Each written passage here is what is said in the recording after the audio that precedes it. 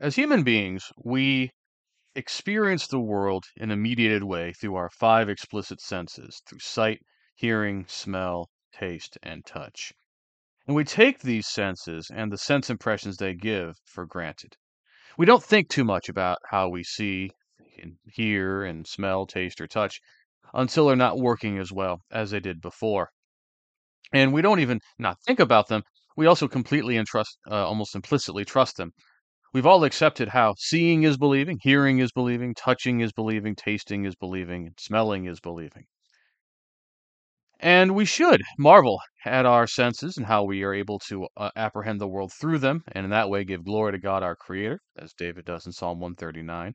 But we also do well to critically consider these senses, why God has made them and us that way, and what the design of our senses may reveal to us about their abilities, limitations, and to see the range of ways in which these sense impressions and the way that we sense the world end up getting woven into the story of Scripture and how the God has made himself known to us. And today we consider our sense of hearing. In 1 Corinthians 12, 16, and 17, Paul says, "And if the ear says, 'Since I am not an eye, I am not part of the body,' it does not lose its membership in the body because of that. If the whole body were an eye, what part would do the hearing? If the whole were an ear, what part would exercise the sense of smell?"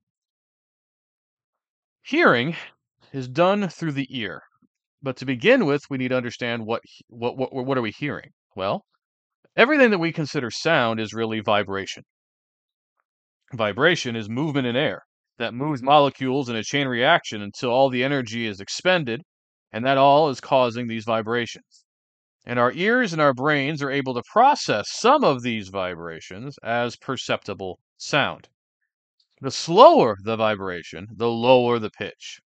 Human minimum is 20 vibrations per second. A vibration per second is done in hertz, and so it's 20 hertz. The higher the vibration, the higher the pitch, and the human maximum for hearing is about 20,000 vibrations per second, or 20,000 hertz. That dogs and cats can hear at even higher vibrations, and porpoises have the maximum such hearing at 150,000 hertz, so considerably higher than the human ear is able to perceive. Musical notes all have a fixed hertz rate. So, for instance, C4, which is the basic C note, is 261.63 hertz. And our understanding of music, really, there's all these different hertz vibrations that attune to the various notes. And the ear maintains many mechanisms by which to receive these sound vibrations and then to translate them into electrical signals. The shape of our outer ears we all think is funky, right? But it's designed to funnel and direct vibrations, sound waves, into our ear canals. Those vibrations cause our eardrum to vibrate. Then there are the three tiny bones, the smallest bones in your body are in your middle ear, which amplify those sound waves. And those amplified sound waves then enter into the inner ear and into what's called the cochlea. It's a small organ that's filled with fluid. And the movement of the fluid caused by these vibrations set off 25,000 nerve endings that are present. And each one of those are connected to a hair cell that detects sounds. And these nerve endings translate the vibration of those sound waves at their various pitches into the electrical signals, which are carried by the brain to by the auditory nerves. The louder the sound, the more the vibration, moving more hairs and stimulating more nerves. Now, the brain receives such electrical signals and then works to translate them into what we understand as hearing. And scientists are learning how the auditory cortex processes the sound sense impression from the ears. But the brain seems to first consider the loudness and the pitch, then moves to what is deemed higher level functions to consider the source of the sound and the identity of that which produced the sound. It would also seem the auditory cortex has some neurons that respond selectively to music versus language or environmental sound. Now, the brain is quite active in this auditory processing and its preference. We perceive it as focusing on certain sounds, quote unquote, hearing certain things while, quote unquote, not hearing others. Consider the experience when you are focusing on something while someone tries to talk to you. Your words are being said, right? But no process is going on. You can probably hear that words are coming out, maybe, but you're not actually focusing on them. It's because the brain can only focus on so much at once. It's a reminder that we are creatures, we are finite. Our brain power, while extensive, is yet still finite. We are not at the God level of hearing, so to speak. And all of this, by the way, assumes that our brain is able to well capture and understand what we are hearing. Our hearing is not as strong as our sight, both in comparison with other senses and also with other animals. We have all experienced a lot more auditory confusion than, say, visual confusion. It's much easier for us to say, "Hey, can you repeat what you said?" as opposed to, "Can I see it again?" Right? It's very different in the way that that gets handled. And there's another huge controversy when it comes to hearing. It was the Yanny or Laurel controversy of 2018. Again, if you were online, you probably remember the Yanny or Laurel. It was a given audio clip that, when played, sounded like Yanny to some, and to others, it sounded like Laurel. The audio clip really was featuring students recording the word Laurel with a lot of background noise. And this demonstrates how our brain does audio filtering. If you filter out the higher pitches and you leave the lower pitch sound, you're going to hear Laurel. But if your brain is filtering out some of the lower pitches and focus on the higher pitch sound, you're going to hear Yanny. Lower playback of the clip can emphasize the Yanny sound, while the faster playback will emphasize the Laurel sound. And that's just as an example that our brain also is not just objectively picking up whatever sounds, it's objective, it's working and doing some subconscious filtering, trying to process what it is that it is hearing. And over time, the hairs and nerves of the cochleus can short circuit, and this leads to a loss of hearing, especially at the higher pitches. If you've been partaking of a lot of loud music, that's you can tell that the higher sounds are the ones that go first. There is the very annoying and sometimes debilitating condition of tinnitus. And it is believed that tinnitus is not actually anything a person is any vibrations going on. It is, in fact, the brain making a sound because it's not getting the nerve input from certain levels of sound anymore. And therefore, it assumes it's missing something. And so it's coming up with this sound, which is the sound that we hear of the ringing going on. Indeed, it is kind of the awoken at bird song, which is even fainter sounding in Ecclesiastes 12 and verse 4. So that is how the mechanics of sound and hearing works. And it really is a marvel. In Isaiah 6, 3 and 4, Isaiah chronicles his vision of heaven, that they called out to one another, "Holy, holy, holy is Yahweh of heaven's armies. His majestic splendor fills the entire earth." The sound of their voices shook the door frames, and the temple was filled with smoke. So, what is going on with this marvel that we generally take for granted of sound and hearing? Because we live in a creation awash in vibration, and that there are vibrations at certain frequencies that we can hear, and that we can infuse them with meaning, and they are able to facilitate communication of information. One of the great pleasures when it comes to listening is that of music. And in music, we get a glimpse of the perichoretic relational unity, which marks the unity of the divine and the intended unity of all believers, as we can see in John 17, 20 through 21, that we all would be one as God and Jesus are one. And music has been a big part of humanity's sense of art and culture and meaning throughout time and culture. I mean, we have instruments dating incredibly far back into time, and we see that cultures around the world have developed some kind of rituals and some kind of experiences of music. Now, music will involve aesthetics, right? There's no objective formula necessarily that's going to tell you exactly what makes something sound good, but the aesthetic, what we appreciate as beauty in music, is not chaos entirely. There are established orders, patterns, and rules that make what our ears find, or our brains find, as pleasing sounds. Now, when we look at a cappella singing or instrumental music, we can consider how it works because each instrument or voice creates sound vibrations. We can hear a whole collection of instruments and or voices, and what that is a song on the radio, a symphony that we're listening to, an opera we're watching, or even just when we come together and as a congregation of the Lord's people and sing. We are hearing a whole collection of these instruments and or voices. And what's going on is that the vibrations that each is expelling forth is interpenetrating with one another in the auditory environment, in the area where that sound is being made. And all of those different sound waves are then bouncing into our ears and being processed by the cochlea in our brain. And then we hear the collection. We hear the sound of the symphony, the song, the singing together. And there's mutual interpenetration of those vibrations. That's how we're hearing it. But the mutual interpenetration of those vibrations don't diminish their individual sound. Even when we hear a symphony or a song, we can pick out, oh, there's the violin line. Oh, there is the bass line. Oh, here is the tenor, here's the melody. And we can even pick out individual voices or maybe an individual instrument being played. So even though those vibrations are interpenetrating, all right, of the sound waves being expressed by the way those instruments are being played or the voices being used, they do not lose their individual distinctiveness. They are still individually distinct, even though they are interpenetrating, and that's how music is perichoretic.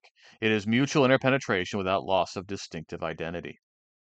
And therefore, God has always expected his people to come together in praise and lament and exhortation through shared participation in music.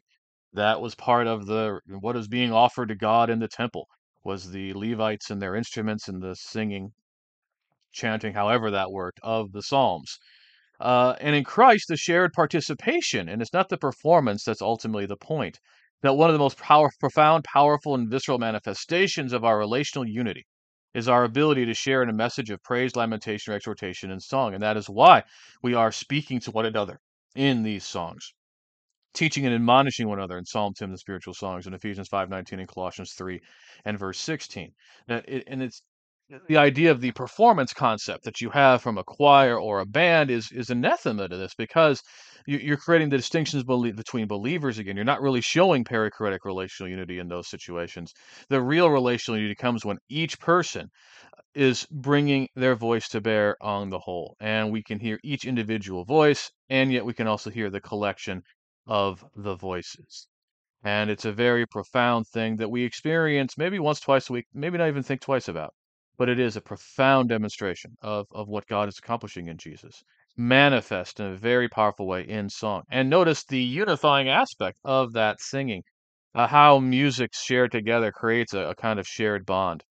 That's why we go to concerts and enjoy a band or a symphony with our fellow appreciators. That's why when you see people going off to war or you got a protest, they will sing the same song. It's a song of solidarity. It's creating those bonds. There's something very powerful going on there, and it's not a coincidence. It's absolutely part of the design as intended. In Genesis 1 and verse 3, God said, "Let there be light," and there was light.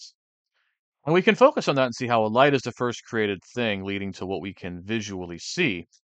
But light was created by God speaking. God said, "Let there be light." And in Psalm 33 and verse 9, the psalmist testifies that he spoke and it came into existence. He issued the decree and it stood firm, which shows us that the fact that Genesis author just says, "And God said, let there be, and there was," is not just some kind of, oh, well, this is kind of a fun framing. This is the way we're going to do it. We're not going to use God moved his hands around and created. It's God spoke. Well, there's a lot that the psalmist is making out of this. The idea that God spoke all things into existence. And in the beginning was the Word, and the Word was with God, and the Word was fully God. The Word was with God in the beginning. All things were created by him, and apart from him, not one thing that was created that has been created. In John 1 1 through 3. And in the Word there is light and life, as he will continue to say in verse 4. But he who is light and life is the Word. And again, is this is some kind of idle framing or philosophical speculation by John? Absolutely not. It's very theologically motivated. And we see it interlaced throughout the gospel he tells. In John 6, having fed the 5,000, and them asking about the fact that Moses brought forth, bread out of the wilderness, really God, but we get the idea. Jesus tells them in verse 32, "I tell you the solemn truth that it was not Moses who has given you the bread from heaven, but my Father who is giving you the true bread from heaven. For the bread of God is the one who comes down from the heaven and gives life to the world." So they said to him, "Sir, give us this bread all the time." And Jesus said to them, "I am the bread of life.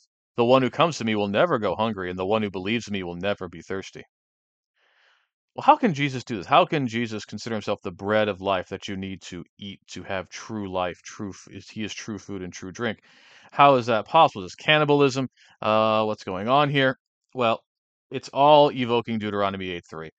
So he humbled you by making you hungry and then feeding you with unfamiliar manna. He did this to teach you that humankind cannot live by bread alone, but by everything that comes from the Yahweh's mouth. Well, what is it that proceeds in the mouth of Yahweh? It's his words. And who is the word of Yahweh? It is Jesus. And that is how Jesus can be the bread of life. It is the means of sustenance. And the way that we are sustained is in the speaking of God. Because God spoke and it was created, life came forth from the speaking of God. Life comes from the words of God, the way that He has told us to live and how we are to live, and how that is embodied in Jesus. So there's some powerful, profound things going on with speech and speaking that are just not there for even seeing, let alone smelling, tasting, or touching. And the ability to use language is unique to humans in the animal kingdom, and thus likely represents parts of what it means to be specifically made in the image of God. God spoke and jointly participated in relational unity, and mankind can speak and jointly participate in relational unity, from Genesis 1:27 and 28.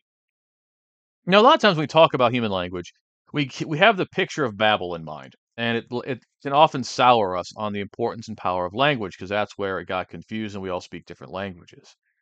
And yeah, God does confuse human language because of human arrogance there in Genesis 11:1 and verse 9. But why did God decide he needed to do that? Well, because there would be no end of what man could do with shared language and purpose. And it really underscores the fact that language is the great unifier. Because, can humans use visual cues and forms of touch to communicate? Oh, absolutely, we can. And we have very more recently developed the ability to communicate through written media. But how much can we well communicate with touch or visual cues without any verbal prompts? And as we're going to see, literacy has always been downstream from oral communication. Because shared language is the real marvel. It's the ability to communicate complex thoughts and processes for others to be able to understand. And nothing demonstrates the marvel of shared language like trying to learn another language. I think one of the best ways that we can look at this is to consider an English example. In English, we have the adjective, which of course modifies a noun and describes the noun in greater detail. And we can, in English, add adjectives all day long before we get to the noun, but they will follow the order of opinion, size, age, shape, color, origin, material, or purpose. And that's opinion, size, age, shape, color, origin, material, purpose. And if you hear or read any variations on that order, it will sound strange or off to you. If somebody will switch a few of those around and talking about, you talk about a small old rock, but an old small rock sounds weird, right? That's because you put size before age. You can think of many other examples, right? But would you even think about that? Have you ever thought about putting adjectives in that order as an English speaker? You haven't given a conscious thought to that at all. In fact, you're probably now sitting there puzzling about that fact. That was just listen how that works out. And it's just that it's intuitive. It is how you've spoken language. Remember, you've been immersed in the language from young age, and you've been going around trying to speak with other people, and you've just kind of just part of the pattern of the language is impressed onto you, and that's how you use it. You don't think twice about it. And you can only imagine then what that must sound like to somebody who does not speak English, where all of a sudden they're taught you have all these adjectives that you can use, but you have to say it in this particular order. And in fact, one of the things that we like to at least find humorous, which is called English, which is kind of the English's second language, and it creates for funny constructions for those of us who are native English speakers. And one of the things that you can see in English is when people start using adjectives, but they don't use them in that order.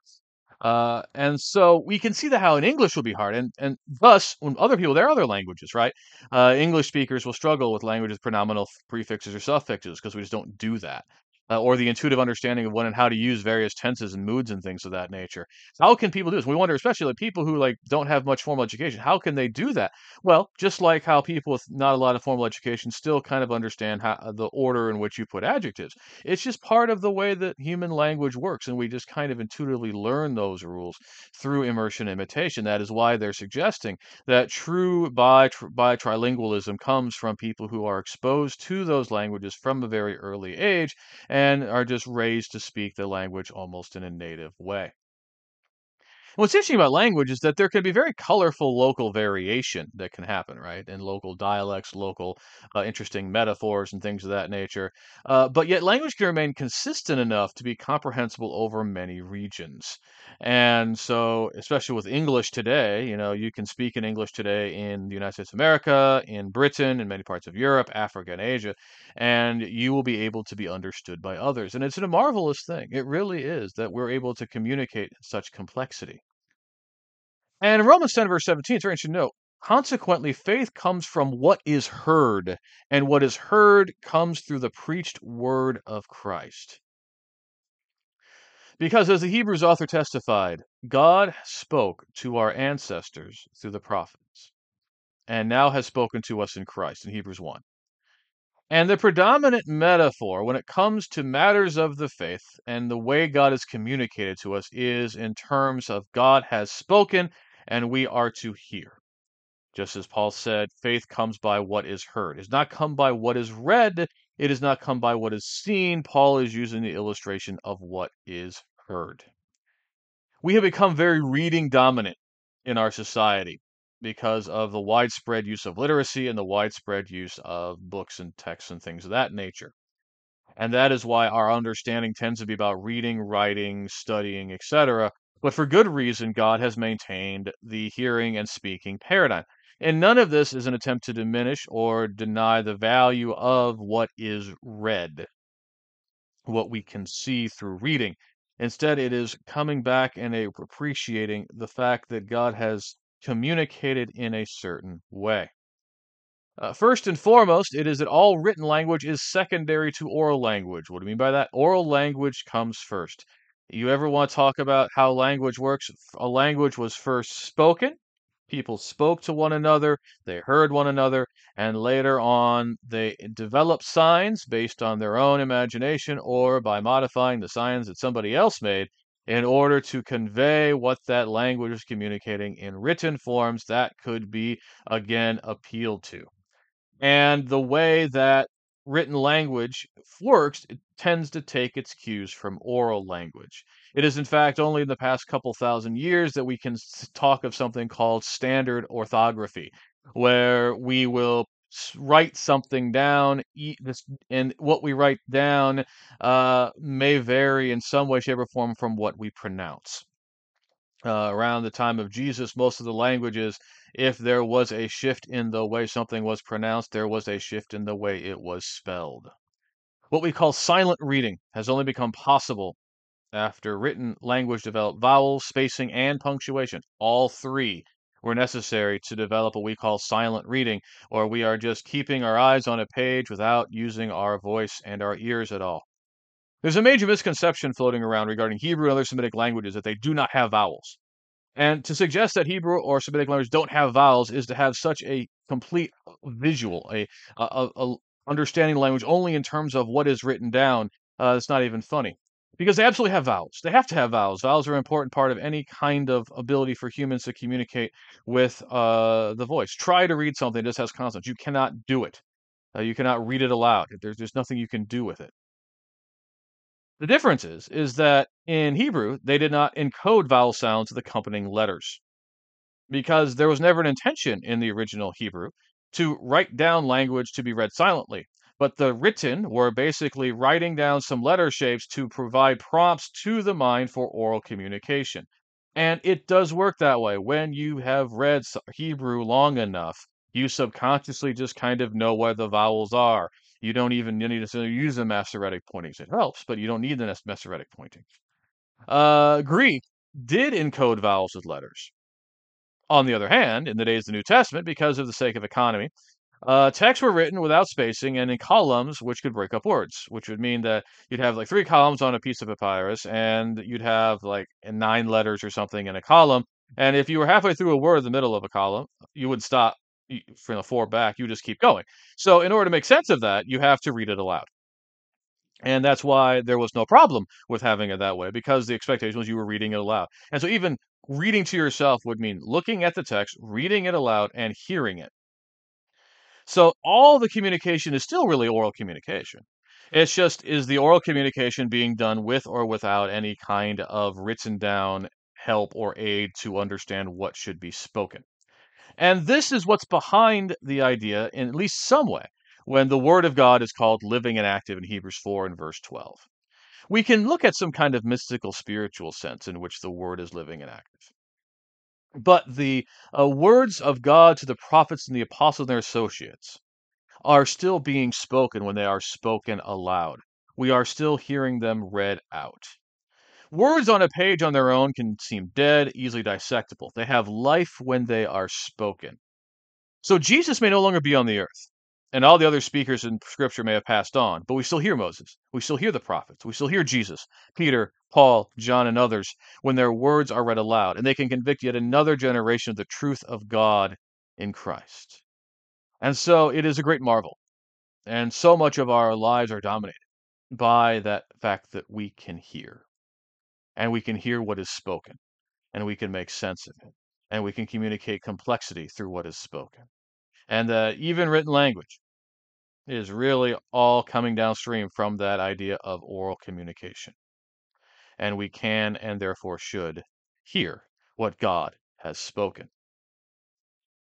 And one of the things God has spoken was in Isaiah 6 and verse 9, and it would be repeated by Jesus and Paul. Go and tell these people, listen continually, but don't understand.